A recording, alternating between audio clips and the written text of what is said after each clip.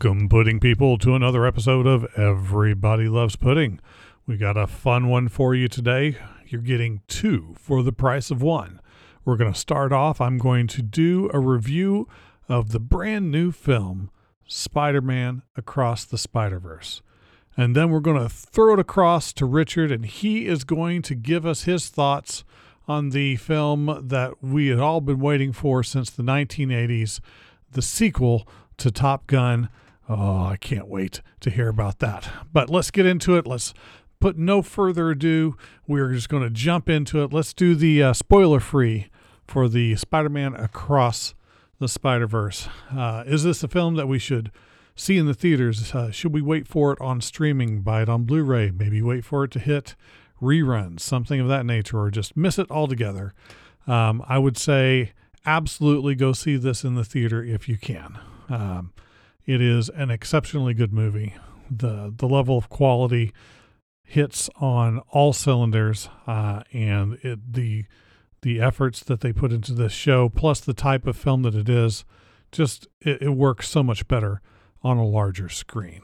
But let's go into our semi-scientific breakdown, where we take the film and put it through the rigors of just a oversimplification. Would that be the right word? Probably over analysis. Maybe that's better. But we're going to break it down. We're going to talk about the cast, the director, the costuming and props, the location, the score, the cinematography, the plot and writing, and then potentially giving bonus points for positives or negatives. The total score can add up to a total of 100 points. No film has done that to this point, but then again, no film's gotten into like the low 20s either. So we'll see what happens with this one. I mean, you already know I like this film, so you know it's not going to be a low 20s. But let's just get to it. Let's start with the directors. Now, this film is a sequel to the original Into the Spider-Verse and has three different directors that are not the original directors of the previous film. Now, that being said, as it is an animated film, what it means to be a director is just a little bit different. But ultimately, we still look for the same things. Did they help to constrain the story into a tight and well-delivered package? Did they make it so that it appeared that all of the actors worked together well, whether or not they were in the same room or not when they were recording? Did it seem like they conveyed the concept of what was going on to everyone in a way that it would come through when it was recorded? And I think that the short answer is yes. Now, the three directors that we're talking about is Joaquim dos Santos. You may have known some of his work previously. He's been involved in a lot of stuff as a producer. He produced The Legend of Korra, among other things. Was involved with Voltron, Legendary Defender. You've also got Kemp Powers. You may know him from if you got to watch Soul, which was really fun. He was a writer for Soul. He's done quite a bit of writing here and there, but that screenplay was a lot of fun if you haven't seen it. And then you got Justin K. Thompson, who was actually involved with the previous Spider-Man film as a production designer. So I mean, he had his hands into the nitty-gritty of that previous film anyway, so was in a pretty good position to be able to know what's going on. But if you saw Cloudy with a Chance of Meatballs 2 or the first one, Little Big Planet, that game, which was just a lot of fun. So I mean, he's got some good production experience and a lot of animation experience. So between the three of them, I think that they did a good job of keeping everything tight. You already as a director normally is going to have so many different things that are going on in a production. I can only imagine that it is ultimately more complicated when it's being animated instead of recorded. Everything just has so much more to it. The time scale seems like it would take a lot longer. But I'm not gonna get lost in the weeds here. I'm gonna say out of a 15, not knowing them for anything else and not knowing exactly how much of an impact they had to have had a pretty strong impact on this. I'm going to give them a 13 out of 15. Pretty strong first outing for some and semi-first outing for others. So let's jump into something that we're going to be able to really comment a little more on, and that's the casting. Now, this casting, the previous film already had an amazing cast, and a lot of the voice actors from the previous film continued on to the current film. Shamik Moore is still doing Miles Morales. Haley Steinfeld, I should say, still doing Gwen Stacy. Still have Brian Tyree Henry and Luna Lauren Velez. I mean, just a lot of the people that we really liked that were already involved from previous film, reprising the roles and just doing a fantastic job. They did such a good work in finding the right people to be able to bring these characters to life. Now, if you're not familiar with Shamik Moore, he's obviously done things other than this, but I would say this is probably his biggest thing that he's done. And if this is what you're going to be known for, I'd say that's a good thing to be known for. But if you've watched Wu-Tang and American Saga, he's in that quite a bit. So I mean, he's good at what he does. And of course, Haley Steinfeld has been in a bunch of stuff. Now, my favorite thing that she was in other than this is probably Hawkeye, which I really enjoyed that show. But she's been in a bunch of other stuff too. Brian Tyree Henry, as soon as you see this guy, you immediately will recognize him, I think. He's been in a bunch of things. He was in recently the film Bullet Train, which was so good. And he had such a good part in that film, too. One thing that I've noticed, I mean, you can't see it in this because it's all animated, but he has such great facial expressions in the live action films that he does. But ultimately, his voice is just really, really good. So it's a great casting for that. You would know Luna from her time on Dexter. She was in most of that show. And then, of course, Jake Johnson being Peter B. Parker, the obviously spoilers at this point, but if you saw the commercials, you already knew he had a kid. The character had a kid coming into this, but he was in New Girl, if you weren't familiar with him. So, I mean, these people all came back and reprised their roles. They brought in Oscar Isaac, who I absolutely adore anything that he touches. And he's been in so much comic related stuff, and he's always good.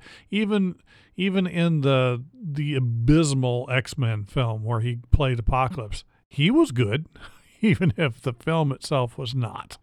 So I mean, I've yet to find something that he's touched recently, at least, that I have not really enjoyed his performance in. And I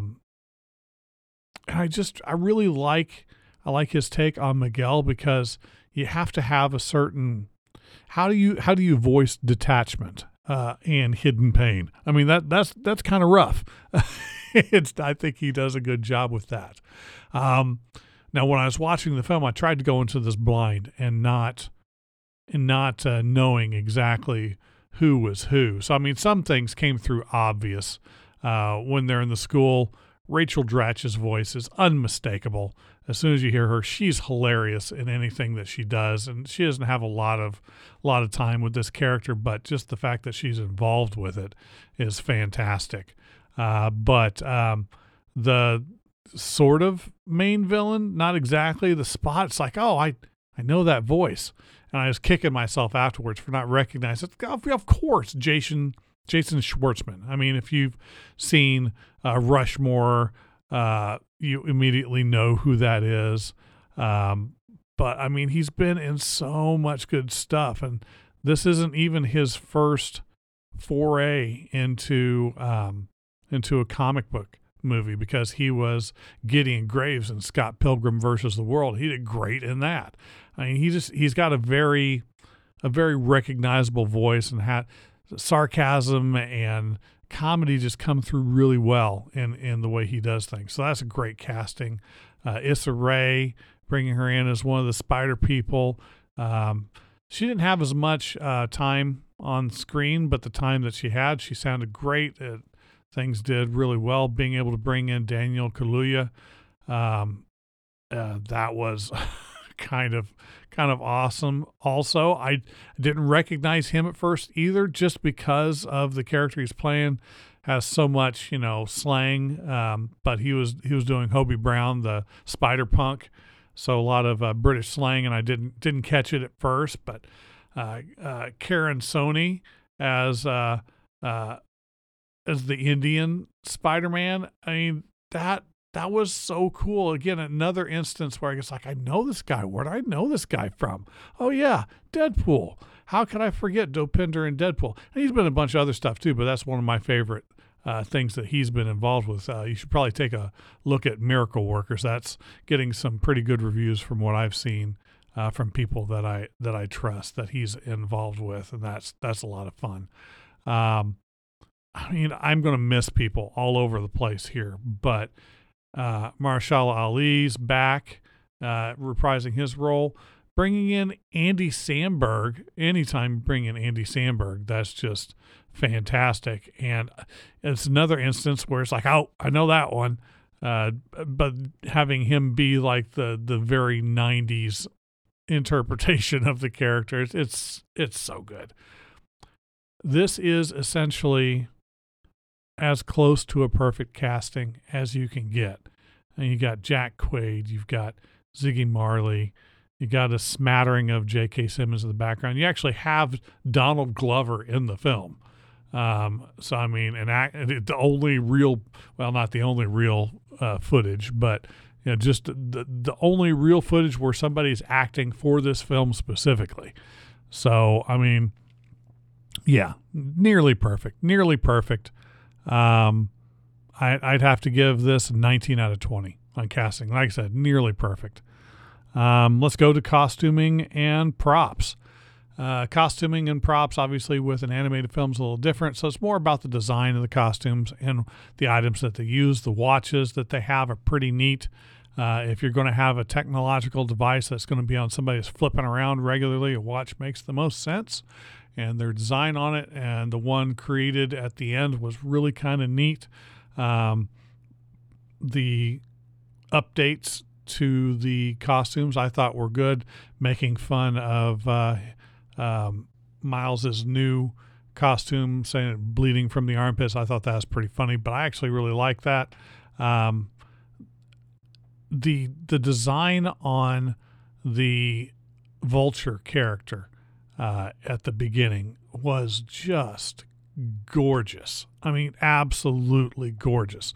We'll talk about the stylistic things when we get to cinematography, but just the design of the character, the linear patterns that were involved with it, and making it feel like it was from the Renaissance was just so brilliant.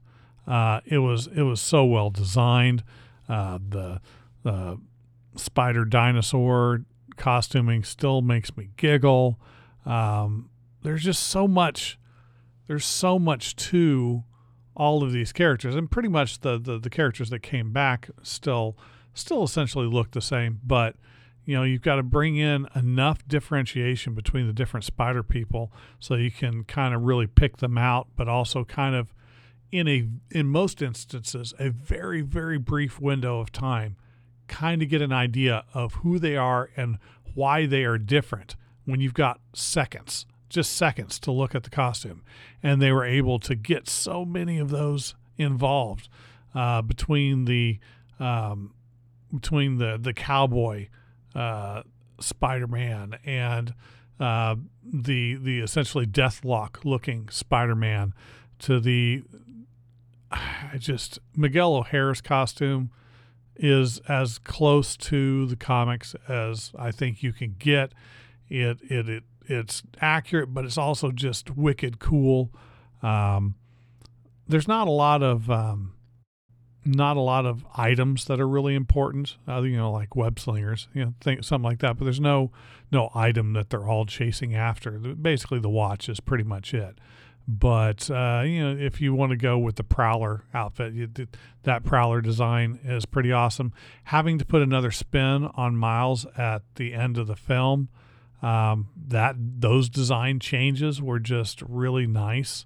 Not just obviously him wearing the Prowler outfit, but also just the difference in hairstyle and general attitude and the type of clothes that he wears underneath the costume, having to try and get that different feel for somebody's gone through different life experiences. They did so well on all of that. It was bright. It was easy to keep up with. Yeah.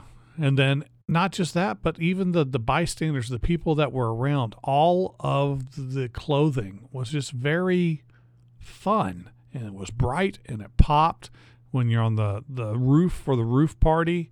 All the people that were in attendance, they looked fantastic. The designs for their just normal clothes were just fun. Costuming in this, perfect. 10 out of 10. I have no complaints on the way they designed things and the way they implemented things. Just nothing more to say about that. Similarly, going to locations, this can also be a 10 out of 10 potential. Wow. The number of places that they go to is just substantial.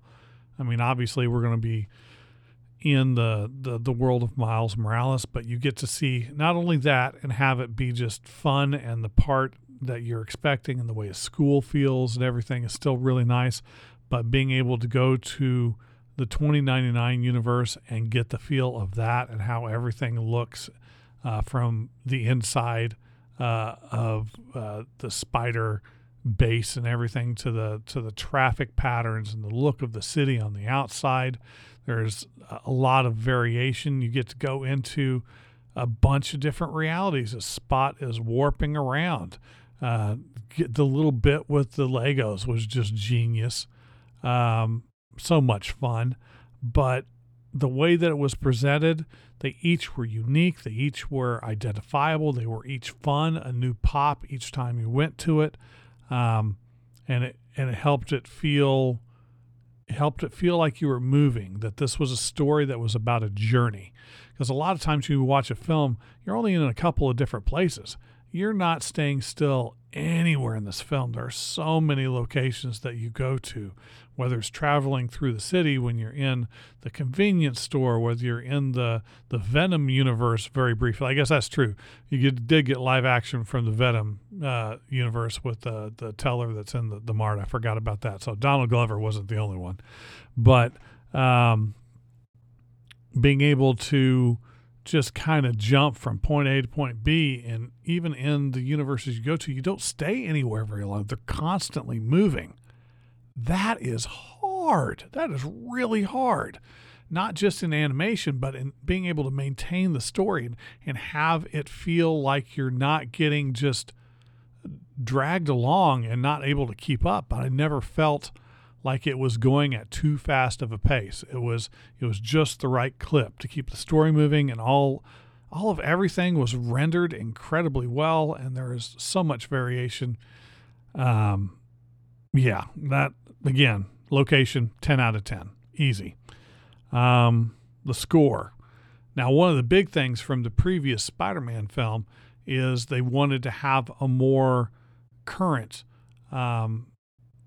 I don't want to say hipper, but a different look at music from kind of where Miles would be coming from. So going to like a Guardians of the Galaxy greatest hits from the 70s, 80s, and 90s doesn't make any sense. You got to have some of the some R&B, some hip hop. You got to have a lot of other types of music that are referenced, that are newer, I guess, is the only way to put it.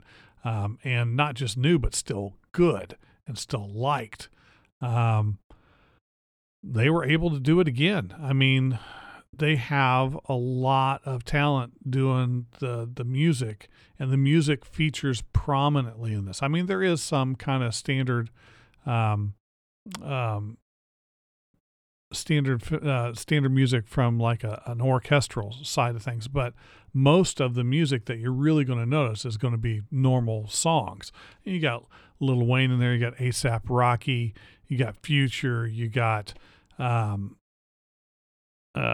with the Hoodie. I love that name, by the way. That's just too much fun.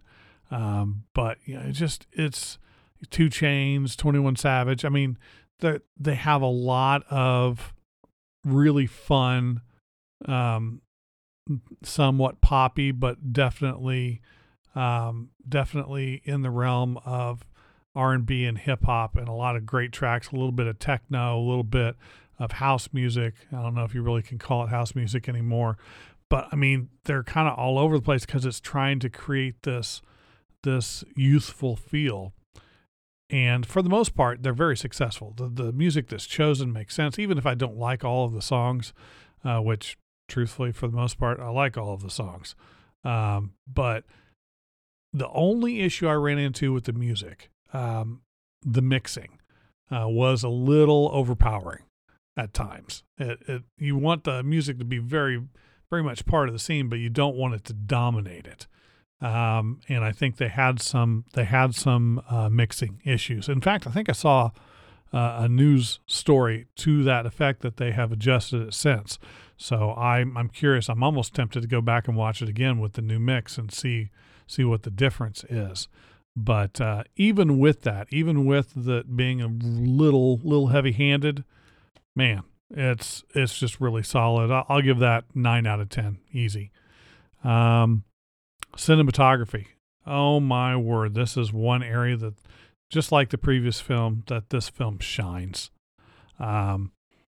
It's all animated. So, mostly animated, 99% animated. And they do a stellar job, not just of showing off artistic quality in terms of precision and just the look and the design, but a variety of different styles. The beginning, when we look into Gwen Stacy's background, that style is different than the Miles Morales Earth. Every Earth has its own impact, its own stylistic choices that affect everything, whether it's shading or inking or color, or whether it's supposed to look like it's very pastel in that very beginning. It's supposed to look pastel. It is gorgeous. This whole film is just absolutely gorgeous. When you go see this, if you haven't seen it already, which there's no way you're listening to this at this point if you haven't seen it already, but think in your mind, when you're watching this film, did you take a moment at points in the film to just zoom in on sections of the characters' bodies and see where cross-hatching might be, or see where the shading is, or see where the dots that you would normally see on a comic book page might appear as a stylistic choice, or to see when there's movement, to see how those lines interact with each other and the lighting looks, or not lighting, but the color choices look to replicate lighting and the way things are going. It is art. It is 100% art, and I looked for problems. I looked for any stylistic choices which didn't make sense, or inconsistencies when you're on one world and you're doing it this style. Did they keep the style when they go back, or did they change? Or if they changed, were they supposed to change? I looked for that. Was the combat sections where the fights were happening, were you able to follow things? These are a bunch of spider people that move around fast. One of the villains has spots that cause, things to move around in weird ways. Was it too hard to follow? Were the facial features not only good enough to feel like it drew you in, to be good enough to think, oh, that's definitely a person, but not only that, but convey the emotions that you needed to see that matched the voice acting? I couldn't find anything. Now, admittedly, I've only watched it once, but I was looking because I didn't want to just come out and say, yeah, it's the best thing ever. And I couldn't find mistakes. I didn't find any in terms of just sheer artistic quality. the choices in establishing shots, the upside down when they're sitting next to each other with Spider-Gwen and Miles sitting upside down, just looking at the city at one point. Again, just gorgeous. Every single bit of this just has so much style. It just oozes quality. 15 out of 15 on this. I don't think I've seen an animated film series do better than this. Or it's just that good. Let's wrap it up. We're going to go into plot and writing as our final category, where you can get up to 20 points, and it's generally where things will make or break the film. Now, I will tell you this. You've already heard me raving about this. That the writing's good too. I mean, it's not perfect. No, I've never seen a perfectly written film, but the characterization is good. There's not only character development, there's character growth. You get to see interactions in ways that you might not expect. The villains are not flat. The villains aren't necessarily who you expect. The ways that each of the people interact feels genuine. I mean, one of the hardest things in a lot of films is that familial side, being able to have that dialogue between siblings or between mom and dad or mom and dad to the kids. It often feels forced or fake. And there's maybe one or two bits that are staged, but it's not so much that they feel fake, but it's, tropes that have been used before. The mom that doesn't get it and tries to talk to the kid, things like that. But that's only a trope because it kind of happens in real life. Maybe not in quite such a way, but there's a bit of retconning that happens that's maybe not perfect in establishing how the spider got to Miles Morales in the first place. And I'm not 100% certain that it's completely consistent in how they portray everything, but I can't really say that because it seems like it also might be a reveal that will be in the sequel.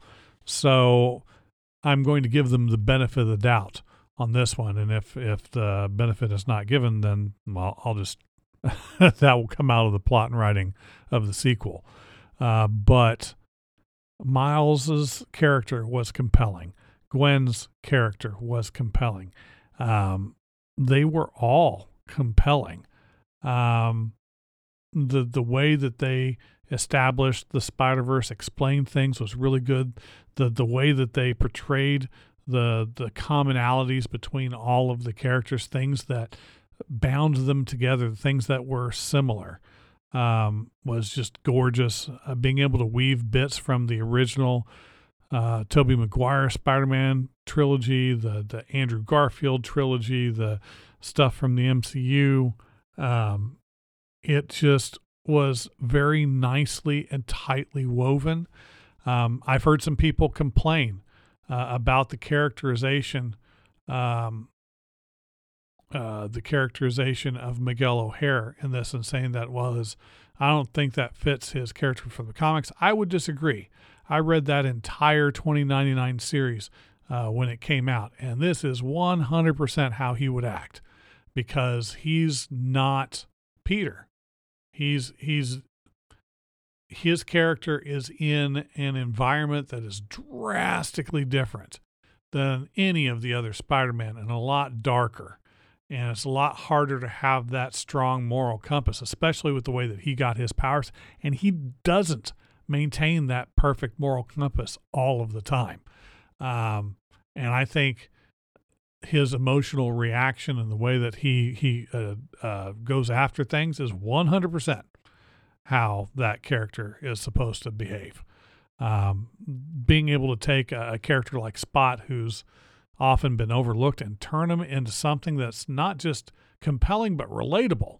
I mean, a villain that you can go, okay, I get it. I mean, obviously he still sucks, but I kind of at the same time also like him. It's kind of one of those things. So much fun. Um, and a lot of people don't like a cliffhanger ending, but no, in this instance, I think it kind of works.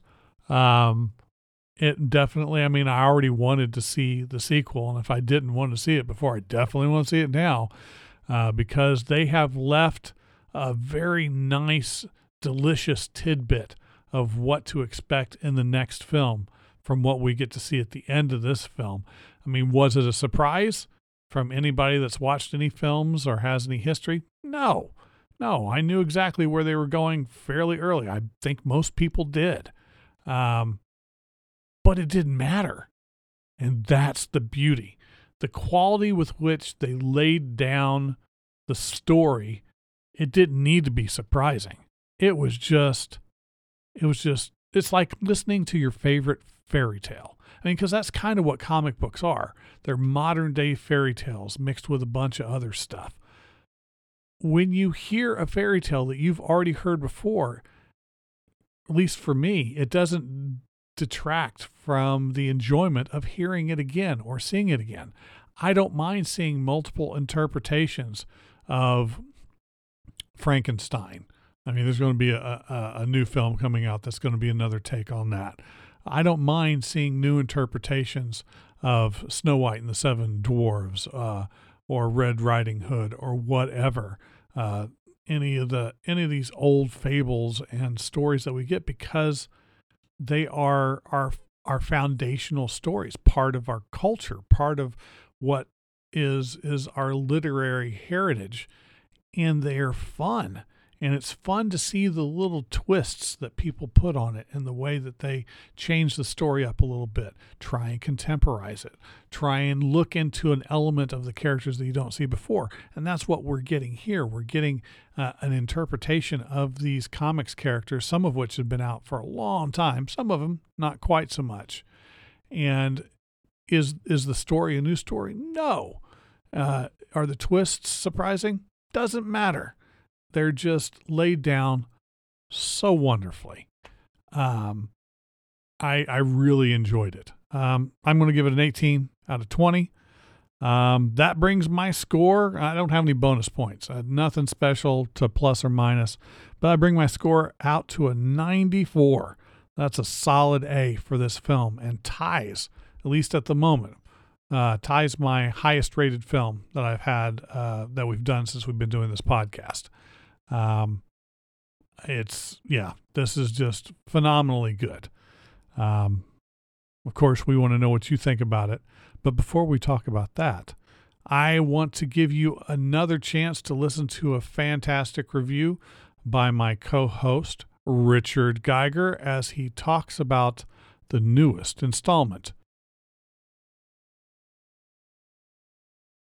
Welcome, pudding people, to part 2 of this week's movie review extravaganza.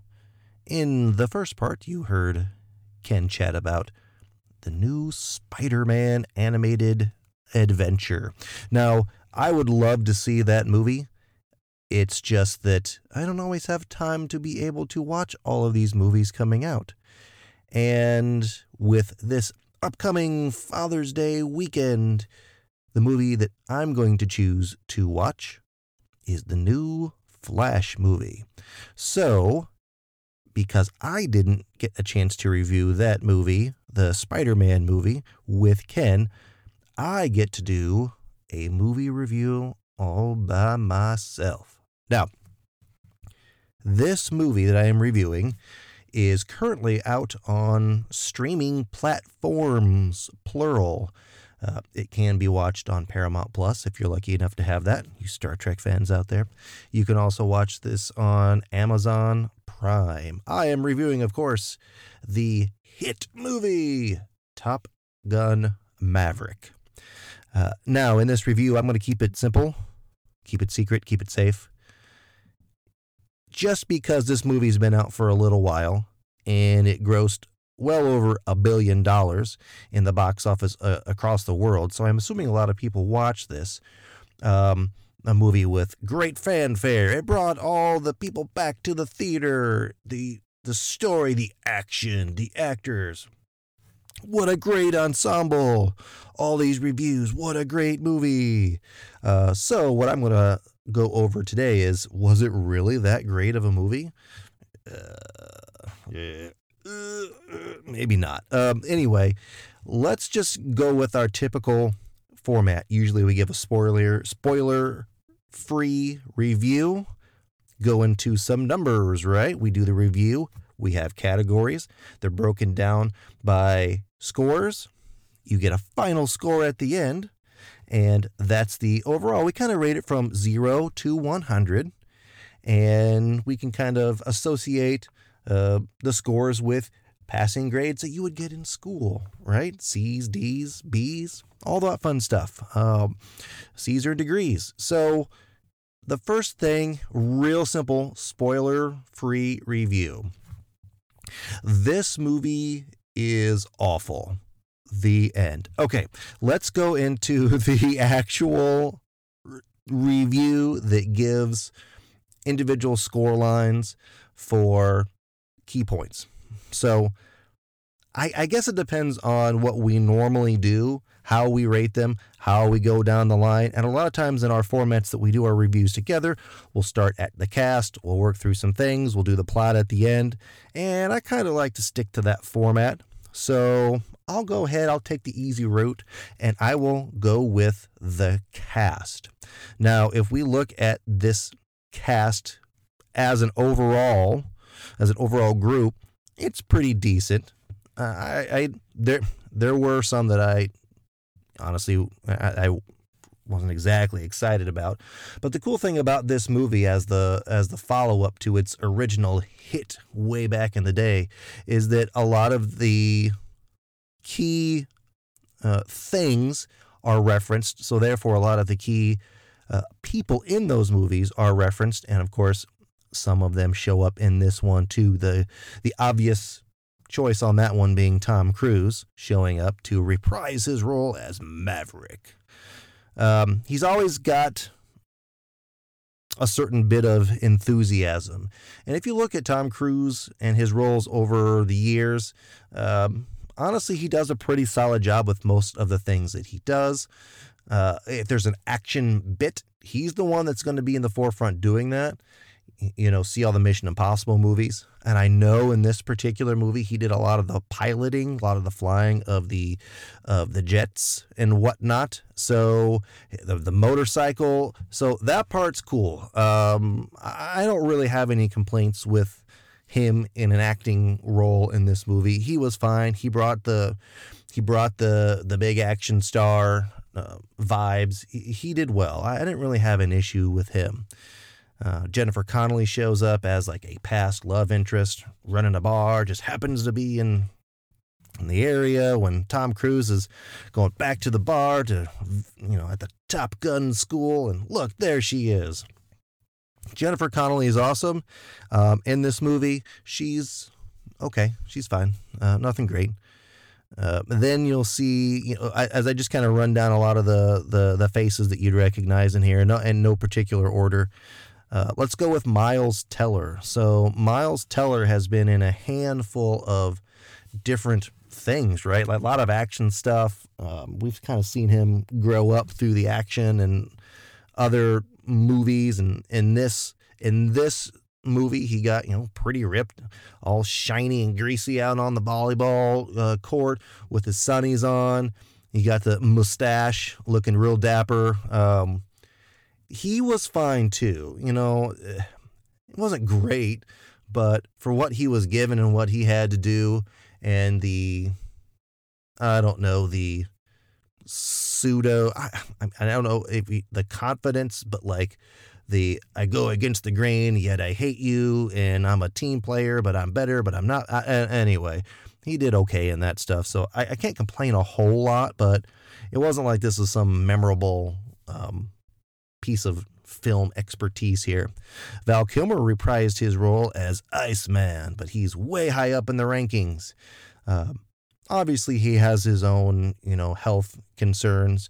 And for him to just be in this movie, I think is a testament to him, putting the effort forth to what he's kind of been through health-wise in the last few years. So he didn't make a lot of screen time, let's call it, in this movie.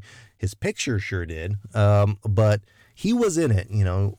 It was kind of a surprise for him to show up, and then of course, spoilers. We always talk about, they killed him off. Well, he didn't. He died anyway, but his role was important to have there, but nothing too amazing. Now, the one that really kind of bugged me, probably the worst face that I saw in this entire movie, was John Hamm. His Admiral Bo Cyclone, whatever character, was just, it was supposed to be gruff and over the top, but his over the top was just cheesy and way too over the top. Very distracting, not very good. And I like John Hamm. He does excellent in a lot of comedy roles. Like, that's where he should kind of lean towards now. But his role in this was just really distracting every time he was on the screen. It just wasn't very good. Now, the surprise was Monica Barbaro. She's been in a handful of things before this one. You might not recognize her too much.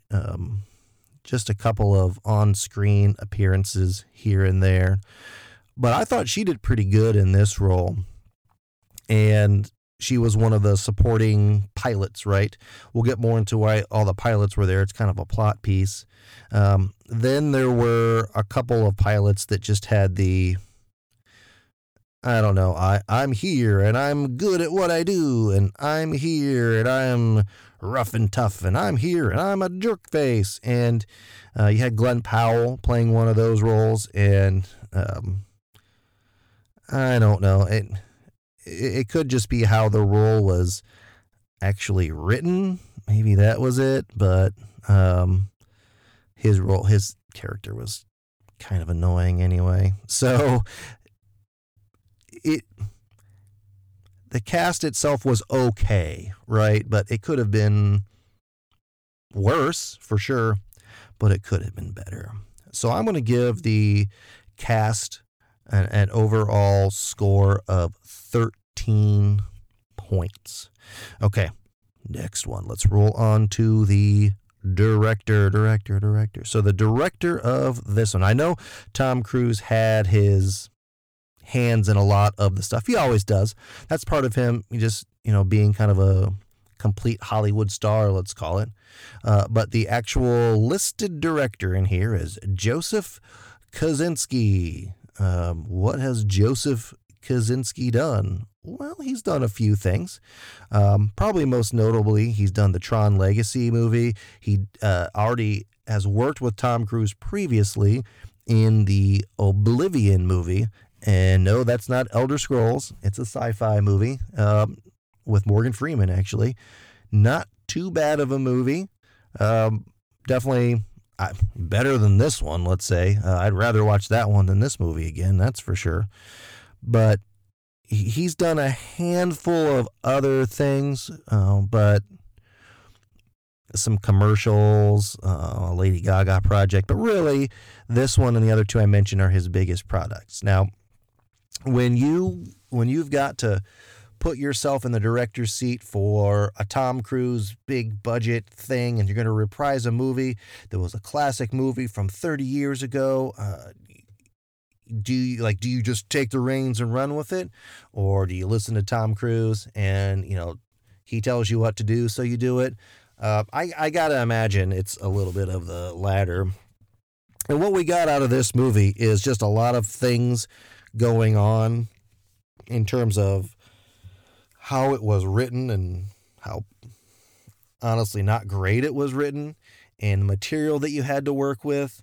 And you have the big stars and you have the faces and you're competing with success from 30 years ago. And what are you going to do with that? And you know what? I think he did what he could do. Are you going to pay big money to have a big budget director in here? No, not when you have other people with their with their hands in the creative process. So have a director that can kind of push the buttons, they can walk through, that can have the vision that they can share, right, with the creative team and put it on screen so that it's a decent product. It made $1 billion. People liked it. I just didn't think it was very good. And the director obviously is an integral part in that. And he didn't ruin the movie. It's just that he didn't elevate the movie either. So in terms of the director's score, I'm going to give that one a solid 10. Now, a lot of these categories we are doing out of 15 points. Some we're doing out of 10. We'll have a little bit out of 20. Once again, all totaling 100. So as we go through these categories, I will give you the total at the end to represent our overall score. Okay. Next one, we got some smaller but very important categories. The locations. So the locations in this one are, I mean, when you're spending a lot of time in the air, flying around and doing stuff, with a little bit of crash landing at the end and some training at the beginning, you have desert, you have mountains, you have snowy places, you have some suburban areas, you have a beach bar next to the ocean. I mean, you have all the usual suspects, just nothing that's too awe-inspiring. I don't know what your plan is to make it awe-inspiring in a movie like this. You have to make it understated in a certain sense because your focus is on those faces in front of you, you know, in the hot action sequences of flying through at Mach 9 and almost 10. There's only so many places that you can do that are going to look cool or awesome. Tom Cruise apparently lives, not Tom Cruise, Maverick, I'll say Tom Cruise if I want to, lives in a hangar with his airplane, and he's just a hard-working mechanic, tuning everything and making it look good. He's got 7,000 motorcycles, and he just lives his life because that's what he does. So the hangar, I guess, was cool. The airfield was fine, where they crashed landed in pseudo wooded snowy area was fine. Honestly, it was really unimpressive, but not so awful that it was distracting. So I gotta go with just a real basic score on this one of 6 out of 10.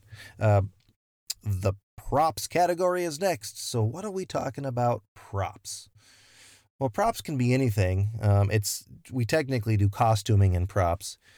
Costuming in this one is flight suits, sweaty, muscled chests, and leather jackets. What are you doing? Okay, whatever. But the props, the big ones are going to be the props, right? Because this is a movie about the Top Gun program, and you're flying things and blowing up the stuff and, you know, being super awesome. So the props in this one really revolve around the jets they were flying. A couple of them were made up jets. A lot of them were real jets, but ones that they wouldn't be doing any of the missions related to the storyline. So I really have to knock the props because, like, legitimately, they did a lot of flight stuff with real jets, with Tom Cruise piloting these and other pilots flying around. So, like, that part was legit. It's just the ones that they used because how are you going to get military jets to fly around? There's all types of stories about how they were able to do that in the first one, but this one they used some basic jets and some CGI jets and futuristic ones that fly super fast or have super maneuverability in them. It's just that they were all kind of whatever. The motorcycles they have, I'm going to bust out my old motorcycle and I'm going to put my head down and fly right next to the field with my wind blowing in my hair and look awesome. The motorcycles were fine. The beach was the beach. The bar was the bar. The house was the house. Really, I'll go back to the hangar. The hangar was probably one of the better things in kind of what was stacked up in the hangar. But the hangar itself was just a cheesy thing. That's more of a plot point anyway. The props in this, to me, were very basic and very underwhelming, but not enough to make it just the worst score ever. The big fault is the actual jets, which were supposed to be the main focus. So I got to give a 5 out of this one. 5 out of 10. Now, the next category is cinematography. And really, when it comes to cinematography, you got to focus on a couple things. Ken likes to look at transitions, and he likes to look at angles, and he likes to look at lighting. When it comes to action sequences, the cuts, this to this to this, are you disguising something because the people aren't good at fighting? Or are you accenting their fighting abilities by giving the proper cuts and showing the right angles? You also have to focus on the CGI. I think it gets lumped in this category as well, just because of what's being delivered in front of you. So I can break it down by this. The ultimate highlights for sure are the jets flying, and primarily with Tom Cruise doing the actual piloting of a lot of the scenes. So they had cameras mounted all over the place. You have the hard cuts, you have the grabbing altitude, you have banking maneuvers, you had some really stupid let's just break in the middle of the air maneuvers that were obviously fake and put together by cuts. Those didn't look fake, even though when you're watching it you're like, that's totally not going to happen in real life. But anyway, the actual slow-mo things that they had a little bit of, especially during the sweaty volleyball match, apparently they had to do that scene, and Tom Cruise didn't like it after the fact, but they had shut down for a bit, and then when they got back together, everybody had to get back in shape so that they could redo cuts of that scene. And really, the scene is just annoying. Let's put it that way. I think the action sequences in terms of them flying and the maneuvering of the jets are really ultimately what spares the cinematography in this one, because otherwise you're just looking at basic cuts and shots, basic transitions, nothing too distracting. It's just that it could have been a lot worse if it were not for the, pretty decent flight sequences. The cinematography itself was just a real bleh. So we'll do a 10 out of that one. A 10 for that score. We've got a couple more. We have the score. We're not talking about a baseball game, right? We're talking about what does the music sound like in this. And everybody, has an idea from the iconic sounds that you would hear from the original Top Gun. The soundtrack was your typical rock 80s, 90s type of feel to it, right? It had the poppy rock stuff that people really got into. Definitely the 80s vibe for that first one. So what are you going to do 30 plus years later? You're going to still relive some of those old songs.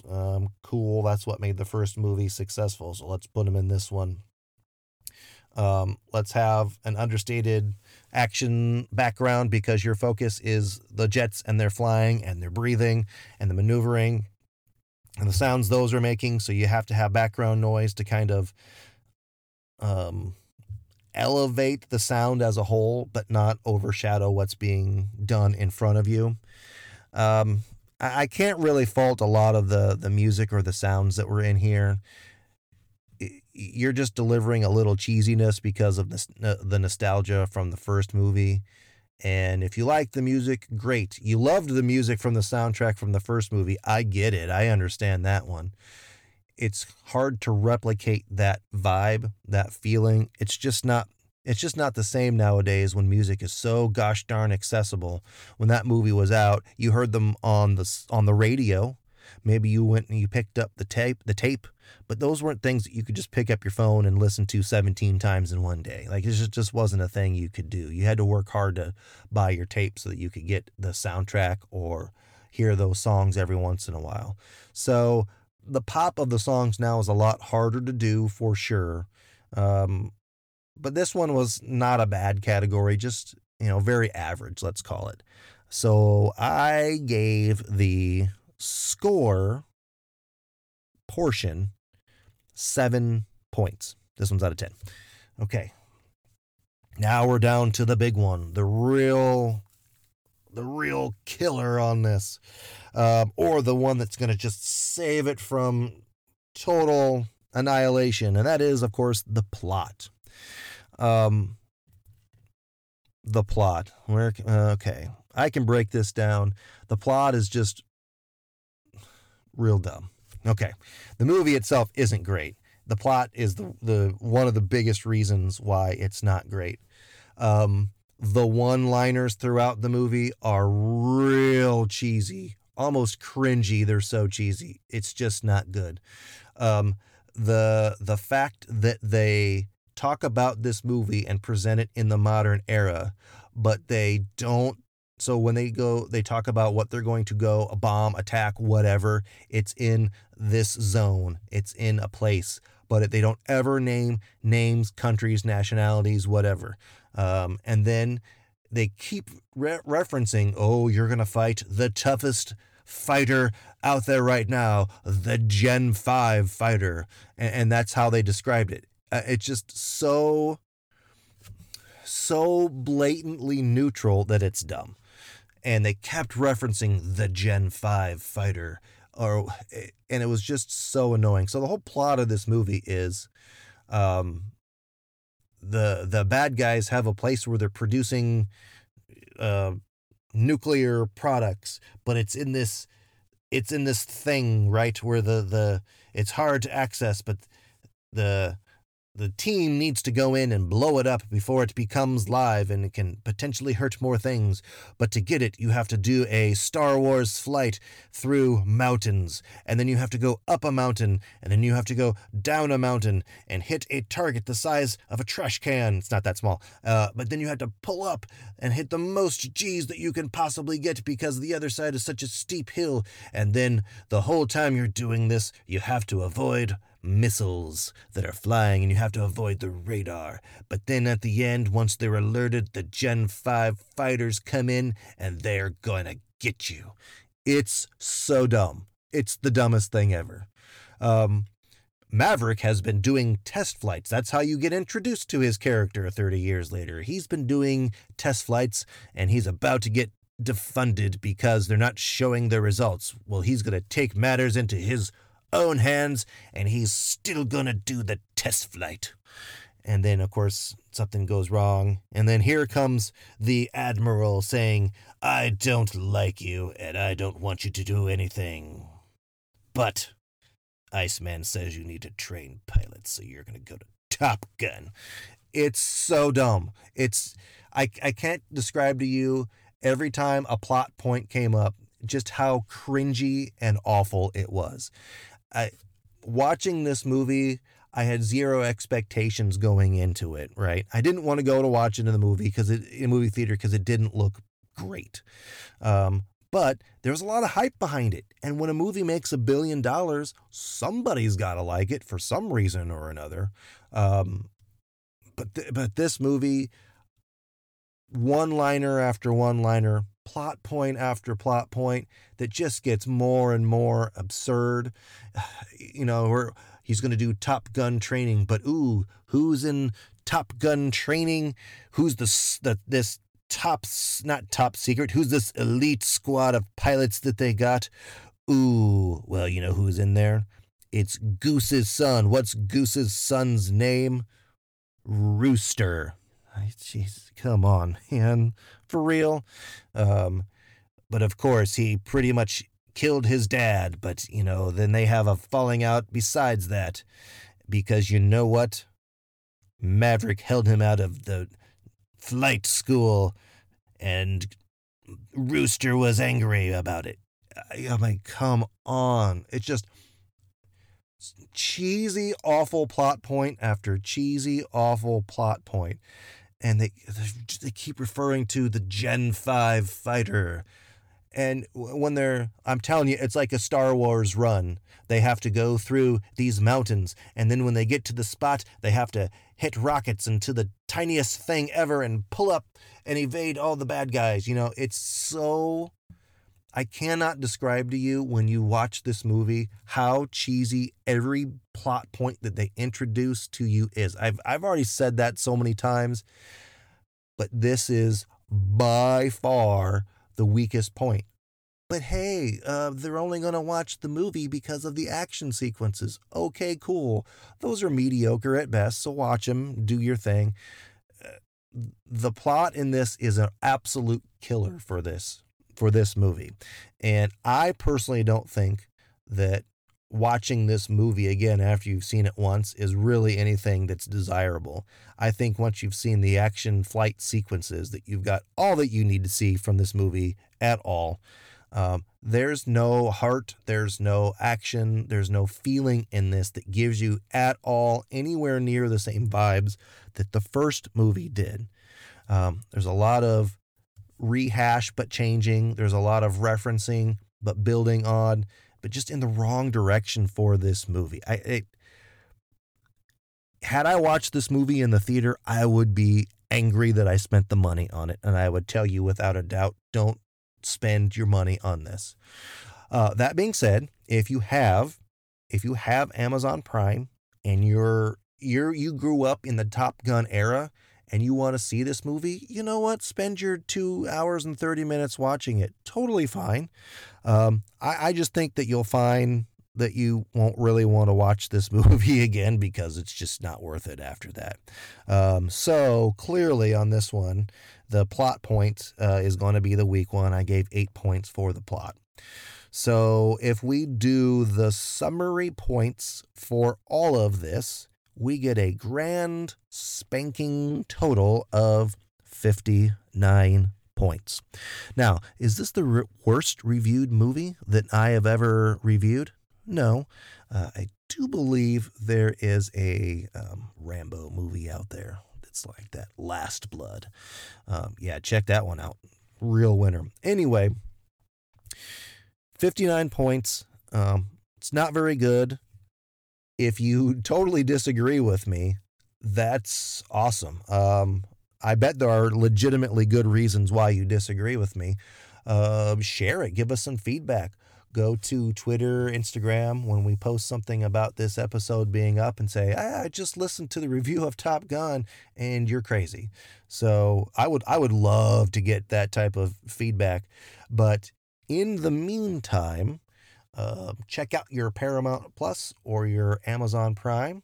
If you love Star Trek, Paramount Plus is the way to go. But this movie is available on both of those platforms in 4K without any ads. So it's a pretty solid way to be able to watch this movie. Thanks for letting me rant about the plot for a while. And we will listen for you to give us feedback, and we'll look forward to seeing you in the next episode.